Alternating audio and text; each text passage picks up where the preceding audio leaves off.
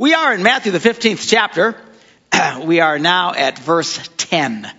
What we've just read, Jesus is talking to the Pharisees, and he's giving them a hard time because he didn't like them and thought they were very destructive. He was rebuking them for changing the commandments to honor your parents as a way for them to get more money out of people, saying, well, if you give us the money, it's the same as honoring your parents, which was not right. And then Jesus, at verse 10 says, Jesus called the crowd to him and said, listen and understand.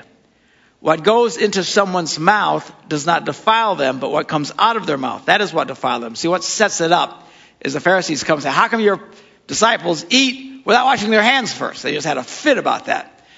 And he says, how come you break the tradition of the elders? And that's when Jesus said, well, why do you break the tradition of the scriptures by allowing this nonsense going on concerning respecting their parents? And then he follows up and says, it's not what goes into your mouth that messes you up. It's what comes out of your mouth that messes you up. Boy, it doesn't take long to be alive to know that's true. How many wish or things you wish you hadn't said? A thing that makes life a lot more difficult. James says the tongue is just a world of evil. It will light things. It'll change the course of nature. It'll change the course of your life if you don't watch what you say. And every husband said, amen. Yes, so watch what you say, okay? Because it'll get you in all kinds of trouble. So then the disciples came to him and asked, do you know that the Pharisees were offended when they heard this? And Jesus basically doesn't care. He replies, says, well, every plant that my heavenly Father has not planted will be pulled up by the roots. Leave them. They are blind guides. He was very dismissive of them. Just ignore them, is what he's saying. These so-called religious leaders were much more concerned about enriching themselves, keeping their power, keeping their egos going, than really honoring God. He says, if the blind lead the blind, both will fall into a pit. This is that famous saying, the blind leading the blind. Jesus is the one who said this. And that's when people don't know what they're doing, leading other people, and they both wind up in a mess. It's like watching Washington.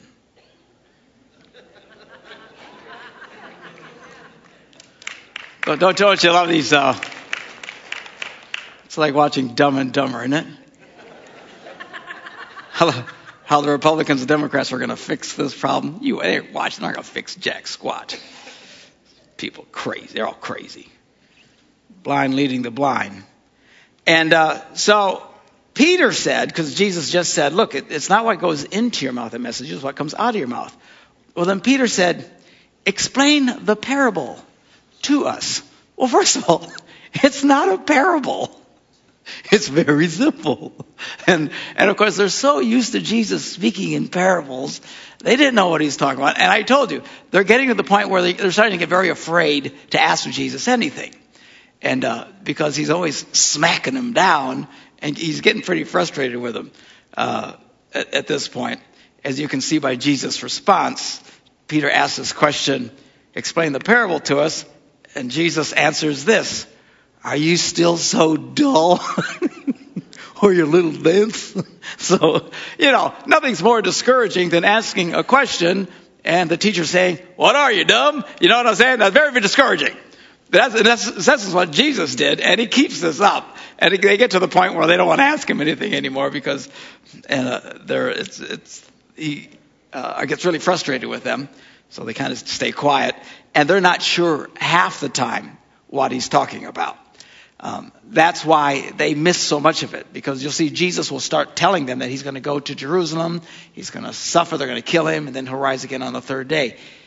None of them took him literally, but they got to the point where it was kind of hard. This is all very new to them. It wasn't like these guys were, very educated guys. For the most part, the Bible's very clear. They were ignorant and unlearned men. Just simple guys, fishermen. I don't know how advanced their education was at all, but they didn't catch a lot of the stuff. As I pointed out, the Pharisees knew what he was talking about, but they didn't get it. So anyway, explain the parable to us about stuff not going in, messing you up, but what comes out of you. And he said, why are you still so dull? He says, don't you see that whatever enters the mouth goes into the stomach and then right out the body? Now, so Jesus was very, very hard on the Pharisees because they made such a big deal out of this. Now, in the defense of the Pharisees, I can't even believe I'm saying this, but, they were crazy. But it's not really a stretch to read the Old Testament Levitical law and not get a sense that what goes into you is what messes you up. I mean, Jesus is trying to say that's not what messes you up. But, it doesn't say. There were rules about everything. They were so strict about what they could eat and what they couldn't eat. To this day, they call it kosher. What's kosher and what isn't kosher. Sorry, that's not funny. That's not funny. Hello.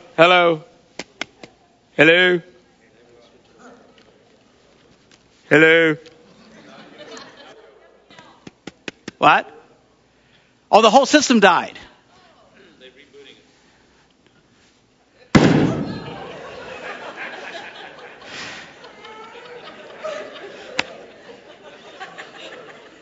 Hello. There we go. It's not funny, but it's funny, So many crazy people walking around with guns all here. Blam! It's like, am I okay? Good Lord, there's crazy people out there. I don't know if you people at Stevens Point never could hear all that, but it was very creepy. All right. So, hit the dirt.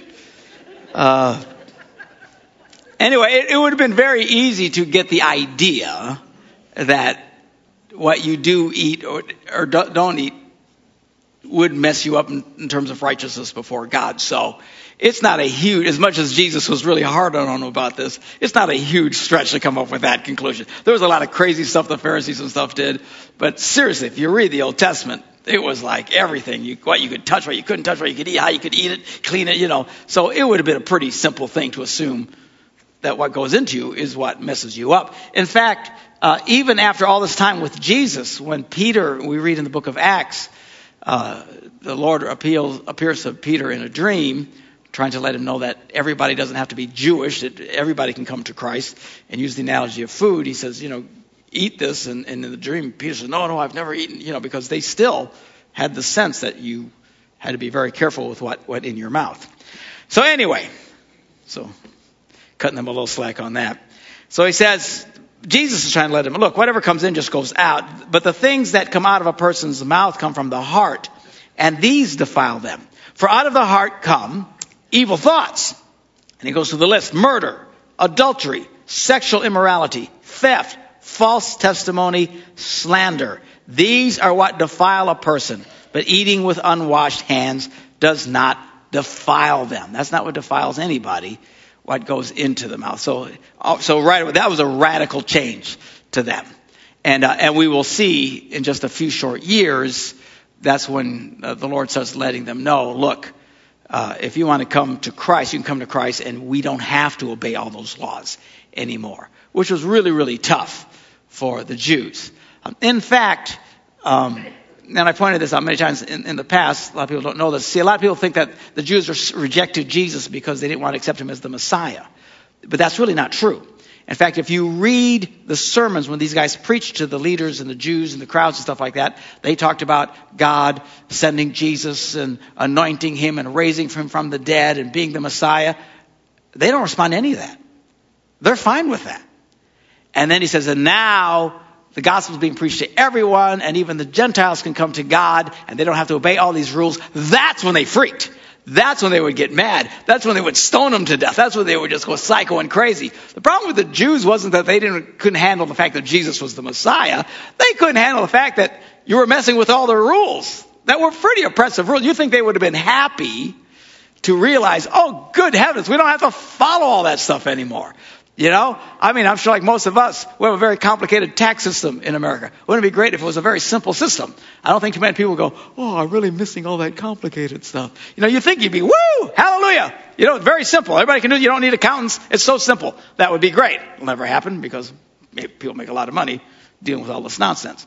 But they weren't happy. They were so into their rules and regulations, that it was the absence of the rules and regulations that caused them to reject Jesus as the Messiah. Not the fact that Jesus was the Messiah. That they didn't seem to have a problem with. So anyway, this was very rare. He's hinting at it at this point. They still didn't get it. I will say this, by the way. This list that Jesus gives, murder, adultery, sexual immorality, theft, false testimony, lying, slander, he's talking about basic morality. This is really a list of basic Christian morality. And this list varies slightly, but it's pretty much repeated over and over again. He repeats it later in the Gospels, but also throughout the New Testament. This is the basic fundamental morality that we should all be living by. I say that because some people come along and they start saying, well, we don't live by the law anymore, which is what I just said. The good news is we don't live by the law. But when we talk about the law, we're talking about all these rules and regulations and stuff. They come along saying it even applies to this, that there really are no rules. Jesus loves us so much. God's grace is so great. We can lie, steal, fornicate, whatever. It doesn't really, God just covers it all. I think these people are crazy. That is not what the Bible talks about. When it talks about being set free from the law, it's about all these regulations and how you can cook your food. And there were rules about everything. You can't cook a goat in its own mother's milk. Really? This is in the Bible? But this was a rule. They had all these crazy rules. But fundamental morality is still true today, even though we don't obey the Old Testament rules anymore. That's the law that we've been set free from. It's basically, in the New Testament, it says, it's really the law of love. Because if you love somebody, you don't kill them. You don't steal their wife. You don't lie about them. So if you just walk in love, you really fulfill the basic morality that God wants in all of us. If we'll just walk in love, okay? Whether or not you have a ham sandwich has nothing to do with whether or not you love. Unless, of course, you love the pig. You wouldn't kill the pig, I suppose. But so these are basic, and Paul really gets strong with this list. He says, I've warned, writing to Christians, to the church, he said, I have warned you in the past, and I'm warning you again, that those who do these things will not enter the kingdom of heaven. So what does that mean? Well, it seems pretty clear to me. Don't do these things. These things will put your soul in jeopardy. Now, there's all kinds of people who debate this. All right, it's your soul. My advice, avoid these things. There's no reason, if you will walk in God's love, that you need to do any of these sorts of things. All right? So anyway, Jesus says all this to them. Wow, it's all still pretty shocking to them. So then, leaving that place, Jesus withdrew to the region of Tyre and Sidon. Now, he's there. A Canaanite woman from that vicinity came to him. Now, you have to understand, Jesus is Jewish. He's dealing with just the Jewish people, and intentionally so, because the gospel was supposed to be sent first to the Jews. This was due to the promises made to Abraham, Isaac, and Jacob. This was a big deal. In fact, in the New Testament, over and over again, it is stressed that the gospel is first to the Jew and then to the non-Jew, out of respect again for all these promises to Abraham, Isaac, and Jacob, fulfilling these prophecies.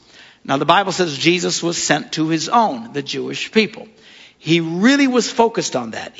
And in fact, remember, he told his disciples, don't even go to non-Jews when he sent them out. Now, again, after Jesus was resurrected, and then he spoke to the church and started saying, okay, guys, now you need to go to everybody. They had a hard time with this. It was a big struggle for them. Again, and all the Jews who had a hard time with it, it became it was the single most contentious issue in the New Testament. If you'll read the history of the Bible, when you hear them wrestling about this big fight that they're having among the Christian church, it all has to do with obeying these laws. Because half of them couldn't let go. They were so addicted to this oppressive thing. Again, why they would do this, I have no idea. I would think, you get a bunch of laws off of me, I'm a happy dude. But for some reason, they couldn't let it go.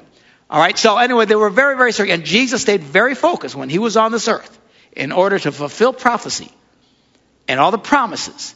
He kept his ministry strictly to Jewish people. So here comes this Canaanite woman. It doesn't mean anything to us because 2,000 years ago, we don't even know what Canaanite is. But it's basically, she's a Gentile. She's like one of us. She's a non-Jew. And she comes to Jesus, crying out, "Lord, Son of David, have mercy on me. My daughter is demon-possessed and suffering terribly." And the Bible basically says Jesus completely ignores her. Verse 23, Jesus did not answer a word. But she kept it up. "Lord, help me, help me, help me, help me." It says here that his disciples came to him and said, "Please, send her away." Okay, she keeps crying after us. She's getting irritating. She won't stop. "Help me, help me." And he is completely ignoring her. He will not respond to her. It's kind of stunning, because we think of Jesus as being extremely warm and fuzzy. And he was incredibly warm and fuzzy. As I told you when we first started this, what you'll get shocked about when you read the actual Bible is how unwarm and fuzzy he was in many, many situations. This idea of Jesus as this wimpy, wussy, guy, looks like a lady with a beard, in the pictures, holding a lamb, and hanging around little children all the time. Jesus was very strong, to the point that he was at times shockingly strong. He was God in the flesh, loving, compassionate, willing to die for the sins of the world, yes, but no wuss. And he was very, very strong about how we should live and how we should not live. Pretty much a shock in today's culture. Christian culture, sadly, has no idea. Everybody thinks as long as you believe, it doesn't matter what you do. Hello. So anyway, she's crying out, "Help, help, help, help." Didn't answer a word. And they said, "Please get rid of her." And then he says to the lady, "I was sent only to the lost sheep of Israel." And as simply as I can, I just explained to you why that was. Seems pretty strict, but that's what he said. And the woman came and knelt before him. She wouldn't let up. "Lord, help me," she said. And Jesus says, "Look, it's not right to take the children's bread and toss it to the dogs." Translation, he calls her a dog. Seriously, Jesus calls her a dog.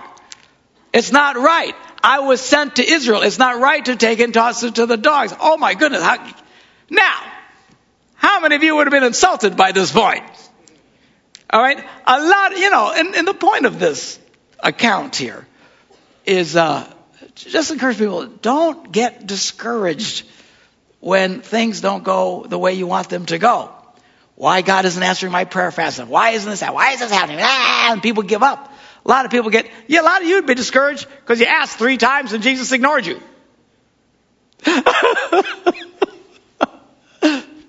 That'd be the end of it.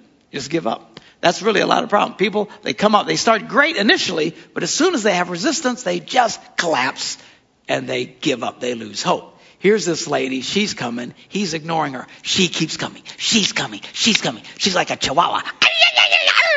Those little yippy dogs that just never quit. My sister's visiting us. She's got a little yippy dog. I think freaks the willies out of me. I'm not used to having the dumb dog, I'm walking to the house and all of a sudden, oh my goodness gracious. Shut up, you stupid dog. It's my house. Anyway. So one thing you got to have handled to yippy dogs. They get your attention, don't they? Sometimes they're scarier than the big dogs. The yippy dog doesn't know it's little. It thinks it's big. So it's kind of like, just shut up. Anyway.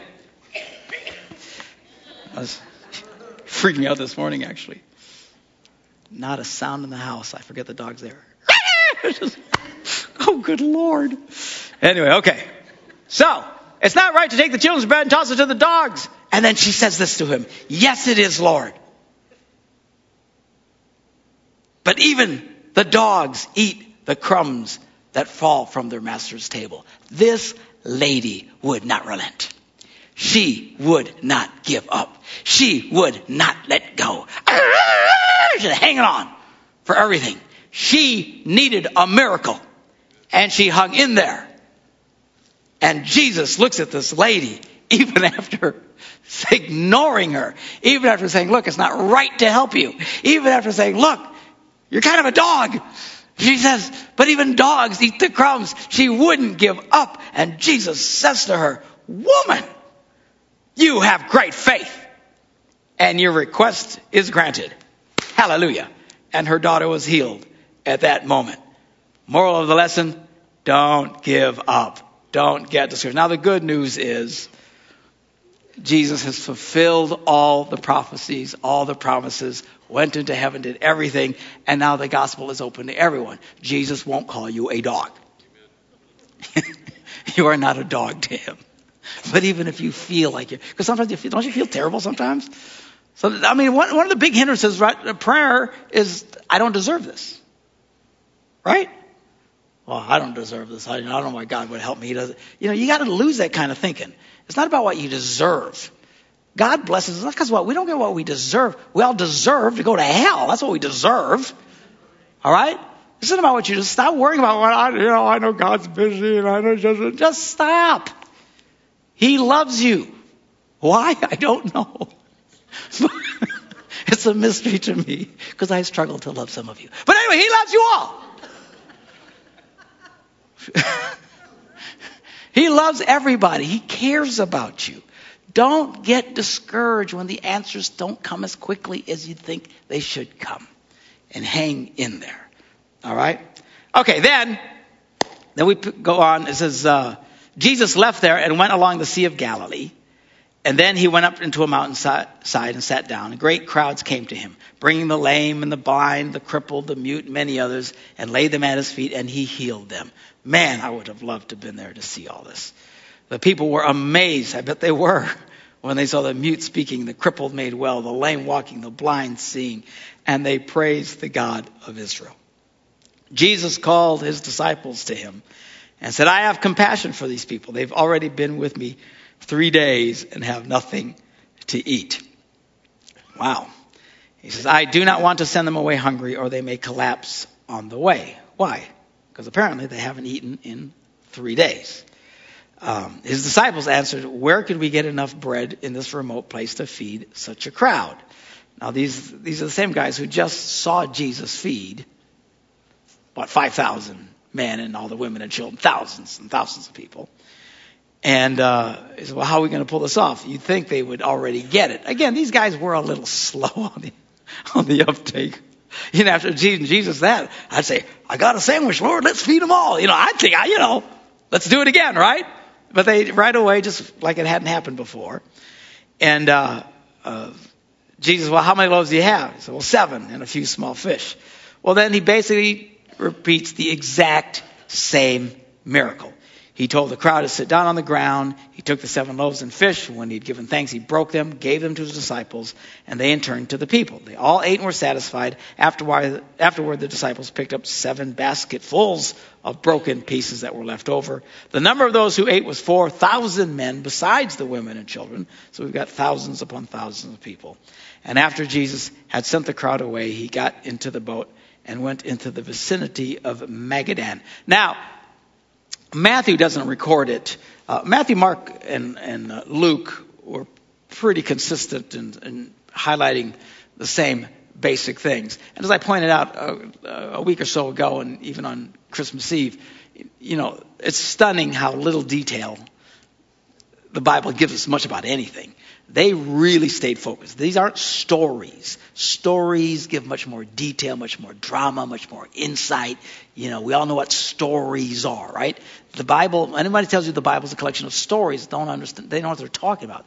These are stories. These guys are terrible storytellers. They weren't telling stories. They just, this happened, da-da-da-da. And 3 of the Gospels are pretty similar. John's is a little bit different. He highlights stuff that the other guys didn't for whatever reason.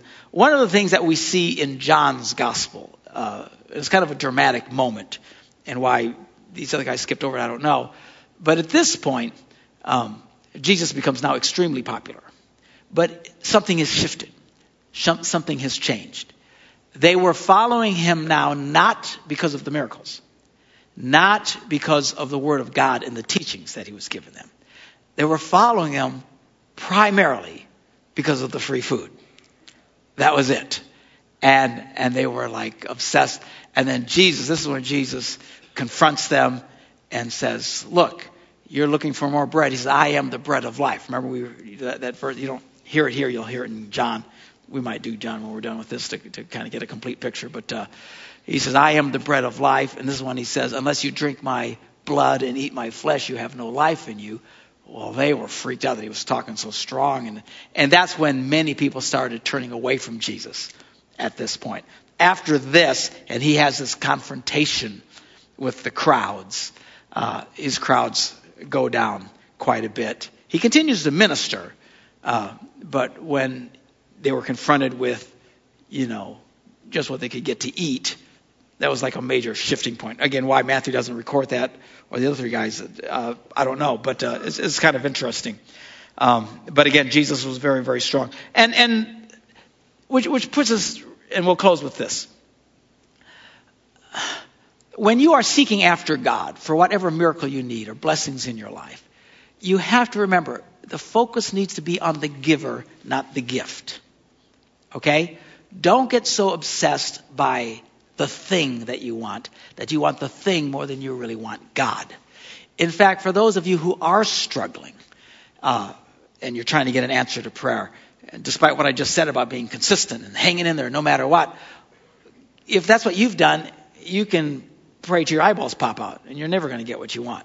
When you become so obsessed by you wanting that one thing, I have to have this thing. God, you got to give me this thing. God, you got to. God, won't you give this? And one of the reasons why God doesn't answer that prayer, and He won't, is when that becomes more important to you than anything else. That becomes so more important to you that it's more important than even your relationship with God. That's a dangerous place to be. He is a jealous God. Number one command, you shall have no other gods before me. That's rule number one.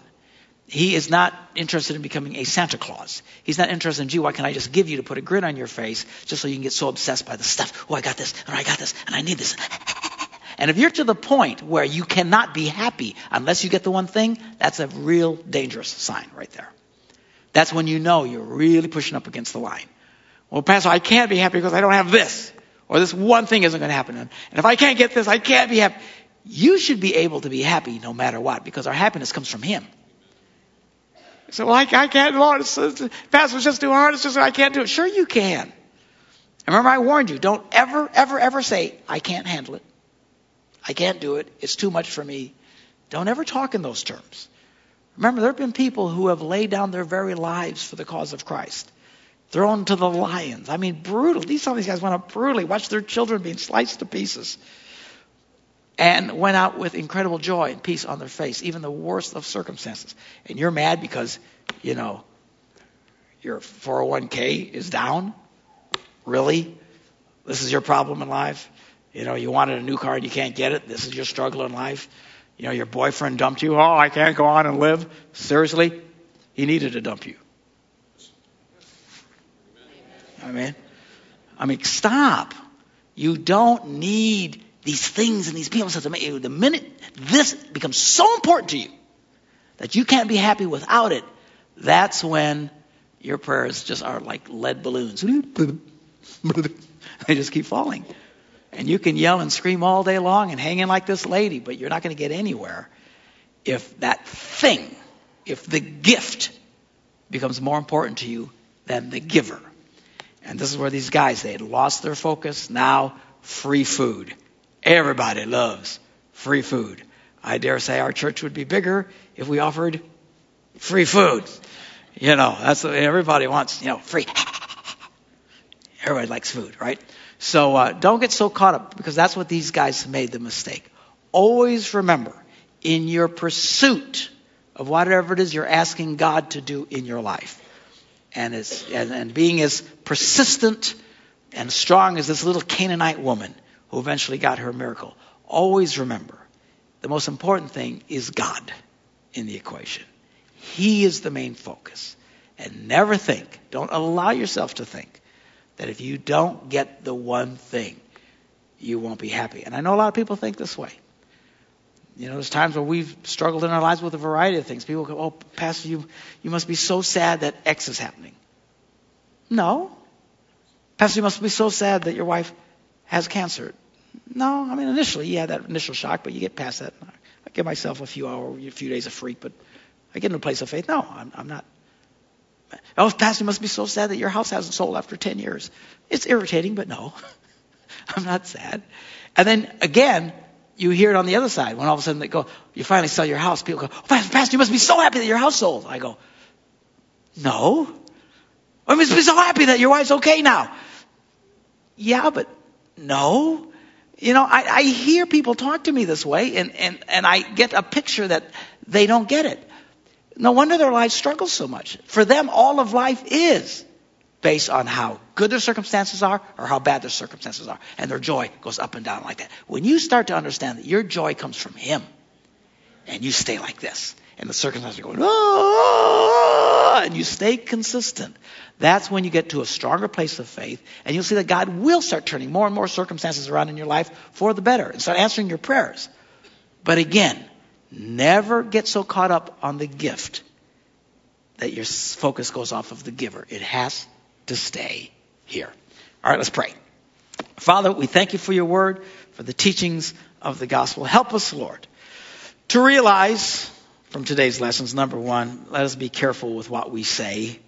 Help us to realize it's the stuff that comes out of our mouths that messes us up, not what goes in it. And to guard our hearts, to be careful, Lord, to follow you, having a heart that's filled with love of God, love of people, so that we can fulfill the righteous requirements that you have of us as we walk in love. Lord, help us to be very persistent in our faith, not to get discouraged when the answers don't come as quickly as we want, or sometimes it seems like the answer is no. To hang in there and to just be people, strong, confident people of faith. But Lord, finally, help us never get so obsessed by what we think we need or want that it allows us to change our focus off of you.